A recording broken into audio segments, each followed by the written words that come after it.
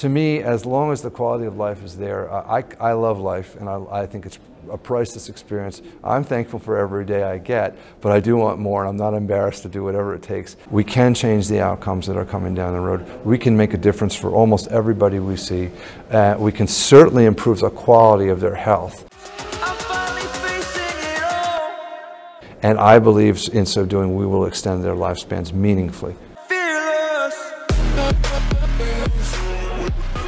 Modern science has finally tied together the way in which getting leaner and improving longevity and how supplements might make getting to both easier. With me now with some answers is a real doctor who treats real patients and has developed several all-natural remedies to fight the effects of aging, enhance your memory, and even give a much-needed boost to your energy levels. With us to tell us about these cutting-edge formulas is Dr. Dave himself. Dr. Dave Wojnarowski. Dr. Dave Wojnarowski, also known as Dr. Dave. Thank you. Dr. Dave Unleashed.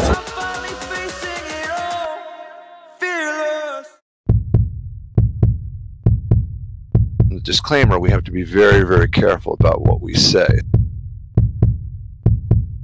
You alone, the listener, must assume all liability and responsibility for use, misuse, or disuse of this information, non-use of this information. None of the information here is for anything but entertainment and educational purposes. It is not meant to treat, mitigate, diagnose, or in any way affect any disease. Hi, everybody. It's Dr. Dave Wojnarowski from www.thelongevityedge, TheLongevityEdge.com, with another amazing podcast. And today's guest is a phenomenal addition to our knowledge base. This is Dr. Liza Petre that I have on the other end of the line today, and she's going to enlighten us with some help on how she stays amazingly trim, fit, and her take on diet. She is a board certified cardiologist. She is also a bariatric physician, runs several clinics in New York City, and is an amazing entrepreneur and an extremely bright woman. And they always say, also an extremely beautiful woman. And they always say that great minds think alike. And so I met Dr. Petre when I was doing the telomere circuit, so to speak, which I still do from time to time. And then each of us sort of dabbled and dove into the keto. And Liza came out of it as a bariatric physician. I came out of it typical internet entrepreneur. So at any rate, the information you're going to get today is stuff you can't get anywhere else. It's going to be, I've asked Liza to go a little personal with me today and tell me what she does. So I'm going to ask her to tell you a little bit about herself, anything that I left out. And then I'll launch into some questions that I've specially prepared for Liza, and we'll take it from there and see what comes out. This is always fun to talk to you, Liza. Thanks so much for being here. Yes, Dave, great to chat with you. We go way back. We started actually 8 years ago with the telomere project. We were both fascinated by that. And Still am. A few years later, we started the keto movement. We jumped on it, and we were both again fascinated how that can actually improve your metabolism and how we understand better the functioning of our metabolism and energy and brain function. And years later, I've been fascinated for the last 3 years with intermittent fasting, which is another step forward in understanding our biology. So definitely intermittent fasting is for me as fascinating as keto, because I do think they complement, they feed into each other, right? Intermittent fasting, it's the way I see it is just basically training your body for endurance towards stress, because you switch your metabolism back and forth between it's more like inducing ketosis faster, but when you eat, you still have some small amount of carbs, so it's not such an intense ketosis versus when you fast for a long period of time. And I think it's really beneficial to be able to switch back and forth metabolism from burning just on fat and sometimes having a little bit of carbohydrates metabolism. I agree 100%. And actually, the book I was showing you that's about to be released, The Keto Edge, it talks about that. And, the little dirty secret to share with you is when people come to me and say, I can't do keto, or I don't want to do keto, or I don't believe in keto, I tell them to intermittent fast because I think that you can get a lot of what keto gives you out of fasting, out of intermittent fasting. And, essentially what we're trying to do metabolically is take out the trash. And you mentioned stress. And so this there's so much, cohesion in this thought about stress. And way back to Hans Selye, the German physiologist, who basically said your body can pretty much adapt to anything if you give it in small doses. And, intermittent fasting is sort of the small dose way of getting your body to adapt to the absence of food and changing your metabolism and cleaning out your mitochondria and your cellular junk. And this is how we lived when our genes and epigenes were designed, 50,000 to 2 million years ago. This is the way everything we have genetically, nutritionally now comes from that time when we were fasting of needs because there wasn't food around all the time. And, the keto thing, if you caught a deer and ate it and it was fat and protein, it was a lot more nutrition than eating a bunch of berries. So our ancestors did exactly that. We still have the genetics and much of the epigenetics for that. So I couldn't agree with you more. And for those who do not want to do keto, intermittent fasting is a great way to go. So tell me about your versions of intermittent fasting. How long, how much, and what's your window for eating, that kind of thing. There are three main options to do intermittent fasting. One, if you do it on a daily basis, the 8 to 16 method. And if you are more adventurous, you can go to 6 to 18, more aggressive, just have a 6 hour of eating in a daily period. It's much easier to do the fasting in a nighttime. Also, you can fast 2 days a week, which is cutting 25% of calories to non-consecutive days. Or also you can do alternate day fasting when one day you eat normally and one you cut in half. However, either way you do it, the most sustainable, I still think it's the daily method. And as you said, you're right, we haven't evolved much genetically from thousands of years ago. However, our diets have been hijacked with the agricultural revolution and all the grains and everything else, but we remain pretty much the same genetically. So returning to that and understanding that, yes, fasting is like a detox phase, exactly what you said. The cells can clean, the brain cells can clean as well. Mm-hmm. And it's important to allow ourselves this time of recovery. And also, it speeds up your metabolism, you know that. And yep. Second, has anti-aging benefits. People live longer. That has been shown in animal models. And also, it's protecting brain function. It's actually used as a method for all this. They are considered no metabolic diseases. Alzheimer and Parkinson are considered metabolic diseases, and they implement intermittent fasting to help the brain clear all these proteins accumulated. Yeah, well, and there are also other benefits. I mean, it's anti-cancer, we know that, and improves your growth hormone production at night and all this. Yeah, so many ways to skin a cat. Intermittent fasting is one of them, and ketosis, longer-term ketosis is another. Now, it's interesting that you bring up fasting, and I would just clarify something that we talked about earlier. I've been keto pretty much, I'd say about 80% of the time since 2012. But I'm what's called calorie-restricted keto.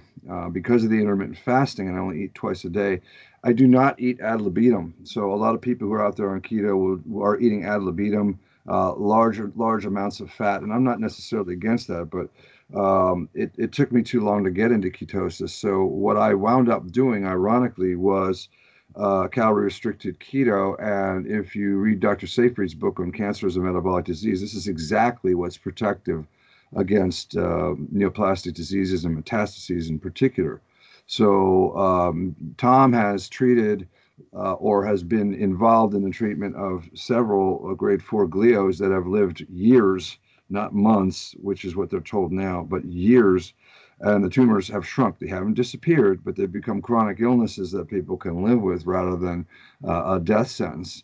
And you think about the current therapies for these, calorie nutrition, usually with some type of carbohydrates, also corticosteroids, which imbalance blood sugar, all kinds of things that, when you look at the metabolic aspect, are not necessarily healthy. But so I do it. I do exactly what you do. I do 18-6, and then I just wind up because fat is satiating and increases the leptin on full hormone. Excuse me, the ghrelin, and you eat less. You just eat less. And it is an evolutionarily correct diet, I think. I'm not going to argue if people want to do other types of diets. Diet is like religion. I never get into an argument about it anymore because it's just people get very offended, when you start telling them that their diet probably isn't the best. But absolutely, those things. And you said about stress. Stress in small doses is what's called hormetic, and hormetic has a whole series of gene transcriptions and epigenetics and hormones, all of which you mentioned, the sex hormones, the growth hormone, and it also shifts the epigenetics to anti-inflammatory. And as you know, as you're as well versed in anti-aging medicine as anybody, the older we get under natural, and that means our current situations, which I don't think are natural, but the more of this inflammatory epigenome we transcribe, and so we get more inflamed as we get older, and you start this vicious cycle, and then you get telomere shortening and senescence, which is inflammatory as well. And then if you have a high carbohydrate diet, and let's face it, Americans are eating 300, 500, 600 grams of carbohydrate a day. Correct. Insulin secretion off the wall. Insulin is a pro-inflammatory growth hormone, so it can be actually, I think, neoplastic. If you look at diabetics and people who have prediabetes, their incidence of cancer is higher. And again, this is a transcription that insulin causes of all these inflammatory chemicals. So fixing this with calorie restriction and or ketosis or both is one way. And then eventually we'll get into mTOR. My audience knows about mTOR, so if you want to talk about that, we can. But I'm very curious. You're a bariatric physician now. Tell me some of the more difficult things, because I used to do a lot of weight loss in my practice. What have been the challenges for you and your patients? In other words, if you could give me the top 3 things that actually prevent patients from being successful, what would you say they are?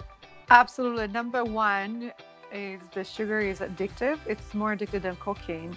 And it triggers a pleasure reaction. Yes, dopamine. Mm-hmm. So this is the biggest challenge because, first of all, we live in a society where everything revolves around meal. It comes to parties, it comes to being social, family, everything revolves around the meal. 200 years ago, our parents would go to dance, to go for a walk, for a hike. Their workout outdoors, their gardens. That was not everything revolving around meal. So I think challenge number 1 I have is breaking the addiction people have. And even once you enter ketosis and do intermittent fasting, your body has less sugar cravings. However, the psychological addiction is huge, and the temptation, that's number 1. So this is more of a behavioral modification that we have to work with our patients. Number 2 is also comes back to the emotional aspect, because we as children, we learned when we are crying, our mother gave us a bottle of milk and food to calm down. So this is very ingrained into our behavior that food calms us down. So it's another psychological angle of food and the relationship we have with food, right? So these are really the main challenges. I think everybody knows in a frame more or less what they should eat, but implementing it and creating the discipline around it's the most challenging that I see in our practice. In that regard, I find men much easier than women. The same we know when they try to quit smoking, men are more successful than women, just because men, when they set their minds to do something, they're able to stick to a program more than women do. We do tend to be goal-oriented. That's the yang energy. But we are living in a time of the rise of the divine feminine, so all of us, whether our energies are yin or yang, can probably benefit from a little bit of the other side of things. But I'll share with you mine from my experiences. One of the things was there was a belief in my patients that diets worked, but not for them. And it stemmed from the lack of instant gratification. In other words, I went on a diet for a week and I only lost 1 pound. Now these are back in the days when we didn't really push ketosis. This is a 2000, 2002, 3, 4. I was a busy internist, and the diets were carbohydrate rich, which of course now we look at them and say, oh my God, no wonder people didn't lose weight. But some of the people eventually did with just calorie restriction were able to lose. But it took that development of the key word you said, which was discipline around the eating habits. And my thing to them was, I used to say, when you're confronted with a choice of eating something, say to yourself, not I can't have that, but I don't eat that anymore. And this is what I do for myself. Like if some piece of cake in front of me and I'm on keto, I don't know, I can't have that. No, I don't eat that anymore. And that's my choice. I'm choosing not to eat it. And this is the sort of empowerment that I try to put my patients into. So one was belief. Diets work, but not for me. The second was, again, discipline. There's a certain time, and even in keto, it takes 3 or 4 days. The first 3 or 4 days of induction of ketosis can be very difficult for people. It can be lots of cravings, lots of psychological stuff comes out. You're detoxing your body and all these emotions come out, people crying, people getting upset. I mean, this is the rare case, but it does happen. And this happens with spiritual detoxes, emotional detoxes, and of course, physical detoxes. So getting them through that first couple of days to where they experience, hey, I'm not hungry anymore. And then you get a magical epiphany, which is eating is a habit. These 3 squares of meals a day were actually, this originated in Austria during the industrial age in the 1850s. The Kaiser decided that this is the way to make his workers more productive, 3 square meals a day. There's no nutritional paradigm for that whatsoever. And yet our nutritionists, our traditionally trained nutritionists, have adopted this type of thing and said 3 square meals a day and you can't miss breakfast. And 2 snacks. Yeah, exactly. And I haven't had breakfast in probably what people would call breakfast in, I don't know, 3 years. It's not killing me, and I'm not unproductive. So that was a big thing. And then finally, and this is one I suffered through myself, and that is, once you get that eating is a habit, I started missing the texture of things like toast and crackers. And the way I got around that was I found some very low carbohydrate crackers, because I'm wickedly carbohydrate addictive. If somebody gives me like one of these low net carbohydrate bars that's 3 grams net, bull crap. I eat it and 30 minutes later I'm looking for the sticky buns. That's not, they're not being accurate in how they describe their food. But certain things like the Wasserbrot, or one out there is called Le Pain de Fleur, which is made from nuts, nut crackers, cauliflower crackers, and also the cheese, where they make the sheets of cheese that are crackers and great high fat source. So that's how I got over that, missing that texture. Anyway, those were my big ones that I had to deal with, you see this every day in your practice. You have how many bariatric clinics? 2 or 3 now? I have 5 clinics, and we see 600 to 800 patients monthly in each. But yes, adding exactly to what you said, we became grazers for wrong reasons, because we don't eat as much food. We actually, with this snacking every few hours advice, we basically became eating more and being more dependent on food than we need to be. So definitely grazing is another challenge to overcome. But, going back to where we started, to that point that ketosis and intermittent fasting, actually they're like complementary. First of all, one is not a diet. Ketosis is more what you eat, but intermittent fasting is a timed pattern of eating, so they go together very well. They do. I mean, I do them default and de facto, just exactly what you said, 18-6. At first meal is bigger, second meal I'm not hungry, so it's smaller. Sometimes I forget it and I only eat 1 meal a day. And when you first met me, I was probably around 210. Right now I'm probably about 185, and that's a really good ideal weight for me because it's mostly body fat. I've been able to keep my lean muscle mass because I work out pretty hard. I want to talk to you about what you do soon. When I walk out in the public now, I feel like I'm a different species. I feel like I'm a child because I'm half the size of men and women, my age or younger. But, I never had a 6-pack till I went keto, never. I didn't ever think I could. I just didn't believe it was possible. And all of a sudden, this youthful, lean body popped out of nowhere, which wasn't the reason I went on it. I went on it because I wanted to see if it would be viable for cancer patients. That's a whole nother story. I detail that in my book. But the side effect was that, it leans you out, gets rid of body fat, and what musculature you do have becomes very, very apparent. So it's not a bad thing aesthetically to do these intermittent fastings and ketos. You have mentioned your product, bone broth. I tried it as soon as I saw it. I saw your picture on the side of it, so I knew I had to have it. I love it.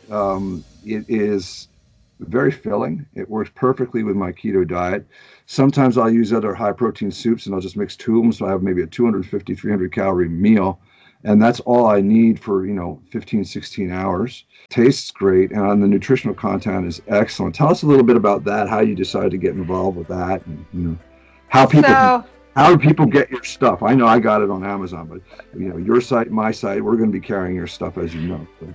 Definitely, it's one of those situations where you create things out of need. So I was operating and running my weight loss clinics, and always I was thinking of different products that I could create a healthier source of proteins. Right now, all the products available are based on wheat protein, and a lot of people are not tolerant to wheat product. They get bloated, plus a lot of them, they have artificial sweeteners. So we wanted something that could be clean protein, a great amino acid profile. And then one of your children, our grandma, used to take the animal bones, the pork, the cow, and make the soup and make that gelatin that we're eating. And just going back to that, I said, I want to recreate the same taste that my grandmother used to cook with a little touch of garlic, a little pepper, and flavor. Delicious. And here comes bone broth. The movement just started a few years ago when I said, that's it. That's what I was looking for. The same when intermittent fasting and ketosis came around, you have a sense for it and said, that's the way to go. That's where the future is. So it's a great source of protein. We use a grass-fed animal product, and we created our own custom flavors. We work with flavoring companies. They are green listed, whole food approved. They have no GMO, no soy, no artificial ingredients. And we wanted to make it convenient. So we really focused on having individual sachets so you can do it on the go. It's 60 calories a package and has 10 grams of protein. And basically dissolves instantly with hot water, and you have a delicious soup on the go. Yeah, it's extremely convenient. Couple things I'd point about using it just as a user giving you feedback. The convenience factor is huge for me because I do love food and I cook and I do all that. But cooking for me is like a vacation, a hobby. So most times I'm eating because I know I should and I have to, and sometimes I forget to eat. So I eat to live. Generally, I don't live to eat. And for someone who's busy and needs a convenient source of satiating protein that tastes good, has the nutrition that you need, and especially while you're dieting, it's low calorie, but you still have excellent nutrition. People need to understand adequate calories, calorie restriction, but not nutrition restriction. Your nutrition is still perfect for maintaining and even building body if you do ultimately start working out. So there's a lot of benefits to this. Convenience wise, I actually add usually a tablespoon or so of oil, sometimes a teaspoon of black sesame or a tablespoon of olive, just because I like to keep the fat content up. But I've used it on the road. It's very easy to mix. And you have a red label and a green label. Tell us a little bit about those. What's the difference? Well, the red label is based on bone broth as a protein source. Also, if you're aware, bone broth comes with collagen, which is also a type of amino acids paired together. There are 3 of them. So the collagen also, it's good for your skin, anti-aging, and benefiting your joints as well. But we had quite a few people who are vegan. So then we decided to find a similar products for those who don't eat animal products. And we came across pea protein, and it's fascinating because we know that vegan diets don't have the same amount of protein. I would say if you want to match 1-to-1 per 100 grams of meat product versus a vegetarian product, the ratio is 1-to-6. So the amount of proteins you have from animal products, it's basically you have to eat 6 times more from vegetables. So, but we came across pea protein, and it's interesting because it's closest to animal protein. It's 80% close in amino acid profile, and it's the only complete plant protein. So it's interesting because it comes like a very viable alternative for those who avoid the animal product. Also, the way it is processed, it doesn't create bloating. They remove that protein that triggers a little bit of indigestion. So bloating is out of the picture. Also, the carbs are removed because if you eat beans, we know they are very carb loaded. But the pea protein, as it comes as an extract, doesn't have the carbohydrate. So it's basically the mirror image, not as superior as bone broth, but it's next online for those who are looking for a plant alternative, or as a variety in the daytime. If you don't want to drink 3 bone broths a day, you could use 1 and 1. I enjoyed it. I enjoyed the taste, and it's interesting that you talk about that because you got to love those legumes for protein profile. It's a great choice. There is a thing called vegan keto and vegetarian keto, and I've been on both of those. Didn't tell you when we were catching up. I'm now a certified yoga instructor, if you can believe that. Somebody who couldn't touch his toes a year ago. So anyway, I'm learning. But at any rate, during those boot camps and during those yoga retreats, I requested and was granted the ability to, if I brought the cookbooks and I showed them how to cook, the kitchen staff of these beautiful places in Costa Rica, Rio Charipo and Finca Mia, would make vegetarian or vegan keto entries, and everybody loved them, including the vegans and vegetarians, because they weren't going to change their diets.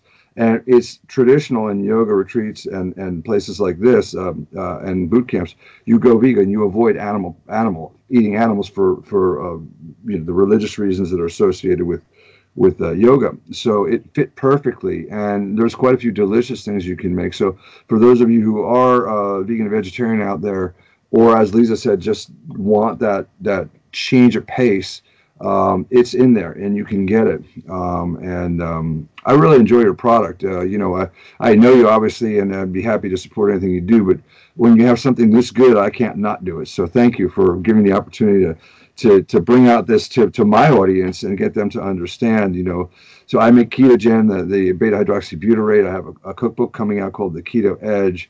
And your information is adding to the knowledge base for my folks. And I'm going to ask you I think as we anticipated, we're not having any trouble talking. But there's a couple things I definitely want to cover. First, I want to talk a little bit about the anti-aging aspects of this, because that's always what I'm about, at the center, the core of everything that I do, whether it's keto, cookbooks, whatever it is, the type of physical fitness that I'm chasing after right now. All these things are, in my opinion, anti-aging. So you mentioned it, we talked about it. Obviously, anything that keeps you alive longer is anti-aging. So if you don't die of cancer or heart disease, I want to real quick tell you, when I was 2 years into keto, the last test I did.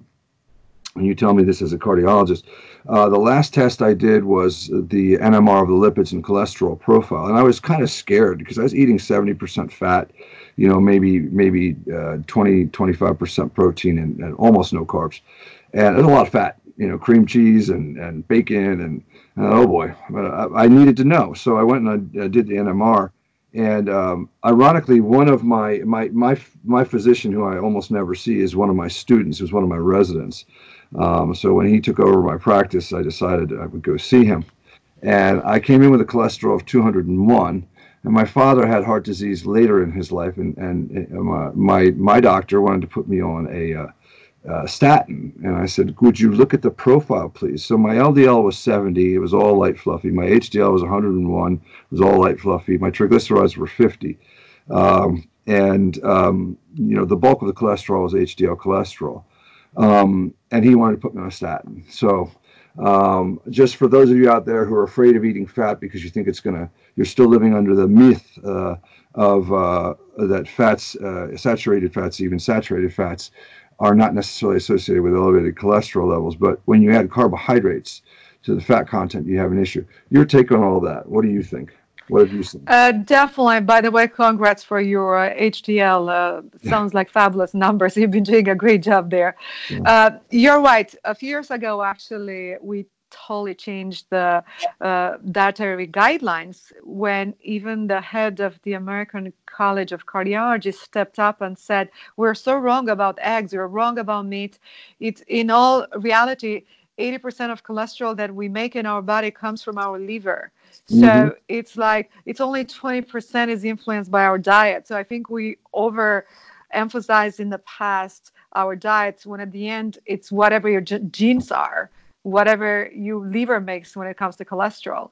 So I'm not saying there are a small fraction of people where diets do tip the balance toward more cholesterol. So because those have worse genes than the others. But for those people, regular people, we actually kind of took the meat and the fats out of the jail, so to speak, right? We don't say anymore you cannot eat eggs. In moderation, you can have red meat and eggs and saturated fat. However, the recommendations are still that you should stay in less than 10%. But if you really put those numbers in the kitchen, you have plenty of room. Yeah, the other thing I would suggest, and again, you're far more versed on up to date on the literature for diets and cardiology than I am, but I haven't seen a whole lot of information on hardcore keto diets long term in metabolic profiles or on heart disease risk. I'm not sure that there's anything out there that would say yes or no there. And the reason I say that is my numbers before all this was running about 250 total cholesterol, HDL about 45, LDL about 180, 190. My triglycerides are always low because of the fish oil. But that was a sort of typical, quote unquote, healthy diet with lots of, carbohydrates and cream of wheat and oatmeal and fruits. So for me personally, I found that by removing carbohydrates, it actually changed my metabolic profile completely. And again, if you superimpose this on fasting, the whole saturated fat story, if you look at tribes and they still are out there, some of the Inuit and some of the other tribes that hunt for their food, they carry saturated fat in their sachets and pouches because it's their sole source, high calorie source. This is like pemmican is an example. And if you don't add a lot of fruit to pemmican, it's basically bacon fat or meat fat. And they're out there for 2 weeks hunting, so they're physically active. They're actually intermittently fasting, and they're getting their calorie source from saturated fat because the unsaturated fats, as you know, will go rancid. Polyunsaturated. As a fish oil guy, I know this. I have to coat my fish oil in airtight gel caps and do the KOH testing and peroxidase levels and all that other stuff for shelf life. Very, very scrupulously looking at what's happening to these polyunsaturated fats. But it's good to hear that and I saw that the American College of Cardiology has changed their tune. Relaxed again. Yeah. And that's wonderful. But Dave, how it started, if you look historically, all this low-fat movement was wrong. It started in 1940s in Europe, and then somehow they had some studies of association with heart disease and high cholesterol, high-fat diet, but they're not founded. They removed countries like France, who were eating cheese and drinking wine all the time. So those countries are not included. So their data was very biased when you look at now in retrospect. And in the 70s, this movement came with low fat. And because if you remove the fat, food has no taste. It's like cardboard. Then it got replaced with carbohydrates. And here we have, in the last 50 years, we have an obesity epidemic. we have more diabetes. We see disease in children that we haven't seen before. And finally, we realized we made a huge mistake in 70s and 80s to promote carbohydrates. Now we're going in reversal mode, and we definitely, there are a lot of trials out there that show that improved metabolic profile of keto diet. But also what's interesting, if you do compare two weight loss programs side by side, one is low fat, one it's low carbohydrates, even people lose the same amount of weight, although they might lose a little bit more on the keto, they lose more visceral fat with keto diets. So that means it has a better, less inflammation in the body, and it has a better way of you process the fat, and you burn the bad fat, because visceral fat is bad fat, is very pro-inflammatory. And keto is much better with that. Also, of course, we know you improve your insulin resistance, and it's like opening the gates for using that storage. When you are on a high carb diet, the gates are locked because insulin is pushing the fat into the storage, period. And when you reverse that process, you are much flexible to outsource that fat as a source of energy. We talked about detoxing. Fat is a great place to store things like xenohormones and other toxins in your system that you come across. And that's a whole other topic we could get into, but there's plenty of toxins that we eat, plenty of toxins that we breathe, and plenty of toxins that we put on our skin, which is why when I showed you the essential oils, these are all purely organic, essential oils. But at any rate, the detoxification process is multiple levels. It works through fat removal. It works at a metabolic level.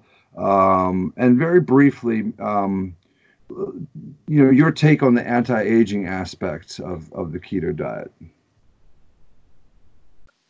Absolutely. There are many studies that show, and mostly in animals, and we know from Japanese, the Okinawa diet, they have the highest longevity on Earth. We know that they eat high fat, high protein diets, and that's what it explains. So it's similar keto in a way to what we do. But definitely we know that people who cut their caloric intake to 80% or less live longer. So that's not a question anymore. On a cellular level, I'm going to just talk a little bit because my audience knows this. They've been reading my stuff forever, but there's a very famous, it's now famous hormone, or I should say complex of enzymes. It's a complex called mTOR, which stands for the mammalian target of rapamycin. And this was identified as the longevity thing. It's probably much more of a metabolic gate guardian than it is a true longevity thing. There are probably other things that happen. But what happens when you inhibit this? Well, first of all, what happens when you turn it up? And you turn it up through things like excess growth hormone, you turn it up through excess insulin. And what it does is it essentially accelerates fat storage, inflammation, the way you said. And of course, we mentioned about inflammation being something that we combat because there's this concept of inflammatory aging. So the less of this sort of slow cyclic inflammation that we have as we age, the more likely we are to age gracefully, live longer, and have a healthy diet. And that's all tied to this hormone of mTOR. And insulin is part of that complex as well. And one of the other things that happens is you get recycling. So the cell itself, and we're made of trillions of these things, has within it the ability to repair to a certain extent some of the machinery that's inside of it. And it also has the ability to recycle things. So when you talk about amino acids and amino acid profile of your bone broth, there's 21 amino acids and there's 9 essential ones. So the 9 essential ones you have to get through your diet. It's a lot like fish oil. You have two major essential fatty acids, linolenic and linoleic, but I say EPA and DHA just because that's what your body converts them to. And these things cannot be gotten through the diet. But the cell can conserve everything else. And it can even conserve the mitochondrial machinery, the powerhouses in the cell. It can recycle those. It can use the enzymes, and it can use the protein structures out of those. It can recycle a lot of the other material that comes out of the what's called the endoplasmic reticulum. And if the cell itself dies and it can't recycle them, the rest of the immune system charges in and recycles these things. And the very last is food. If it can't use it for anything else, it turns it into calories. So this recycling, especially the mitochondria, getting rid of sick, dead, and dying mitochondria, and it's called mitophagy. And there's a proliferation of healthy new mitochondria that happens when you go keto or you intermittent fast. And in the process, also, there's what's called liposomal excretion of things like lipofuscin granules and all kinds of other things. So this is the taking out the trash part of things. And this is all due to diet. And, we didn't know this when you and I were in med school. We didn't know any of that. So this is semi-cutting edge stuff. And when you look at longevity, I can tell you, when people tell me, okay, doc, one sentence, tell me what I need to do to live a longer, healthier life. I say, reduce your calories and manage your insulin levels. And that's it. I would add exercise and sleep. Well, I would love to see them all do that. Yeah.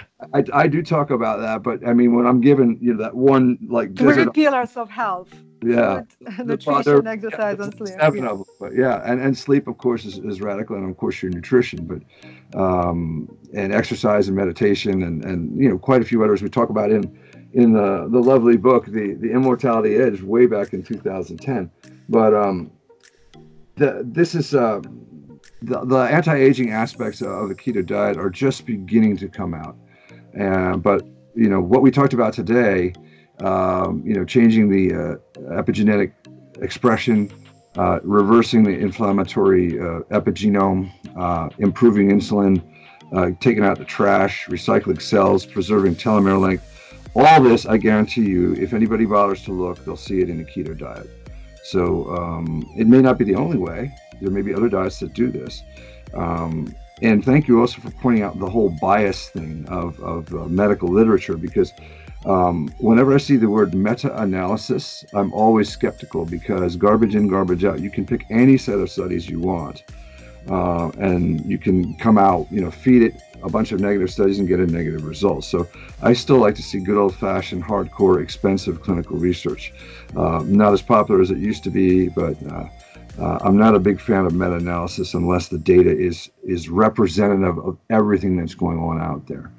So I have as a personal part, I promised folks, our world-class, world-famous cardiologist, bariatric physician that we have on today, who is incredibly fit. And I don't even know how old you are, Lisa, but you still look to me like you're in your early 30s.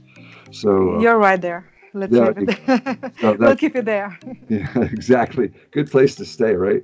Yeah. But I'd like to, if you would share, what might be a typical day eating-wise, and then fitness-wise. What do you like to do fitness-wise? Because you've always been very pragmatic about both your eating and your fitness. You're not crazy like me and go out and run ultra marathons and do that kind of crazy stuff. But you have a very pragmatic approach, and it's clearly served you well.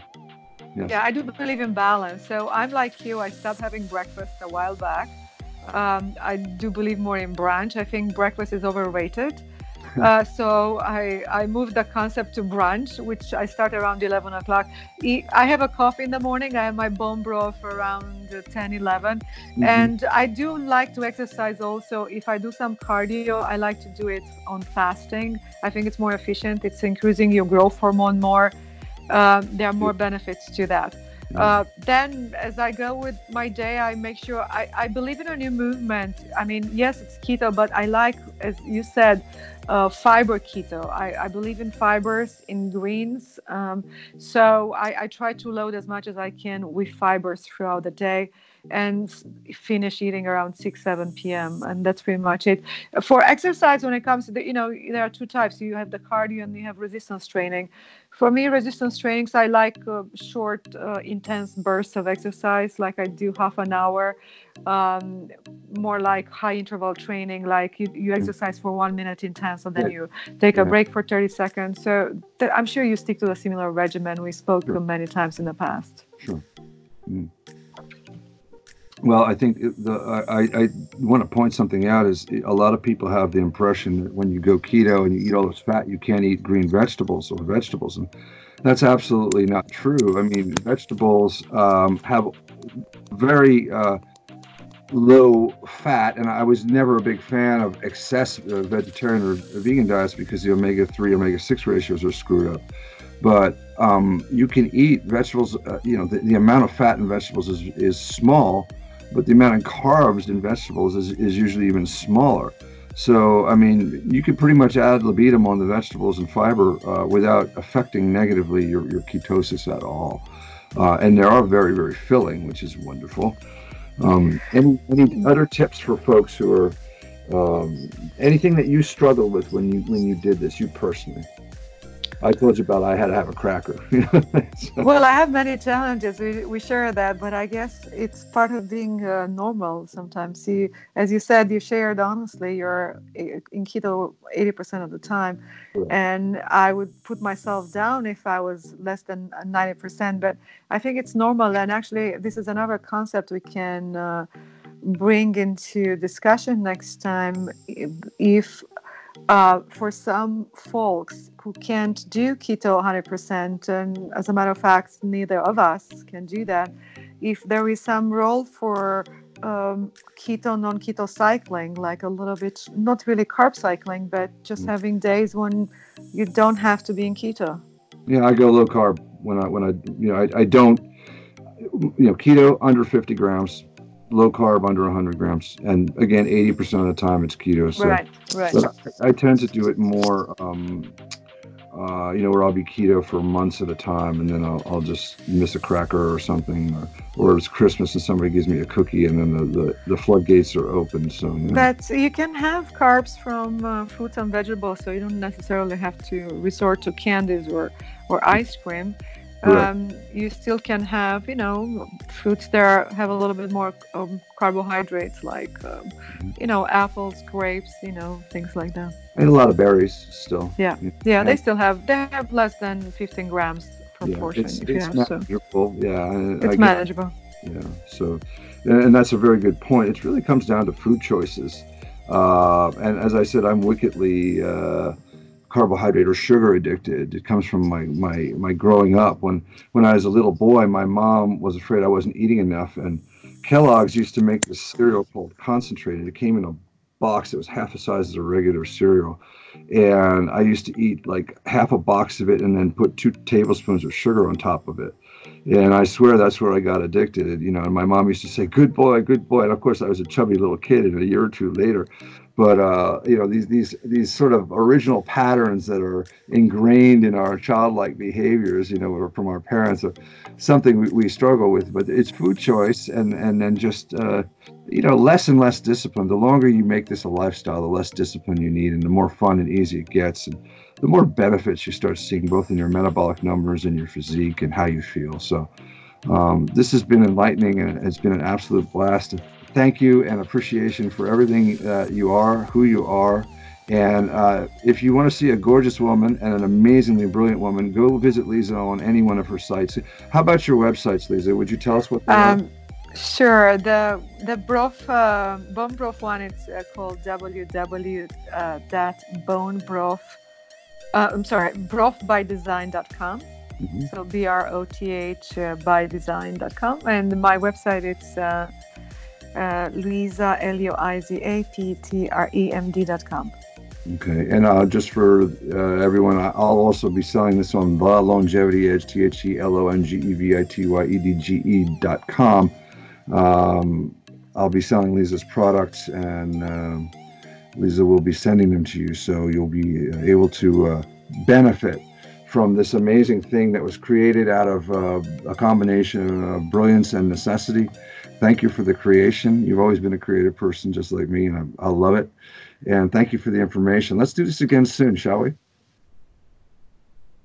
Oh, I could talk to you for hours. It's always lovely to catch up. Always a pleasure. So take care. Thanks a lot.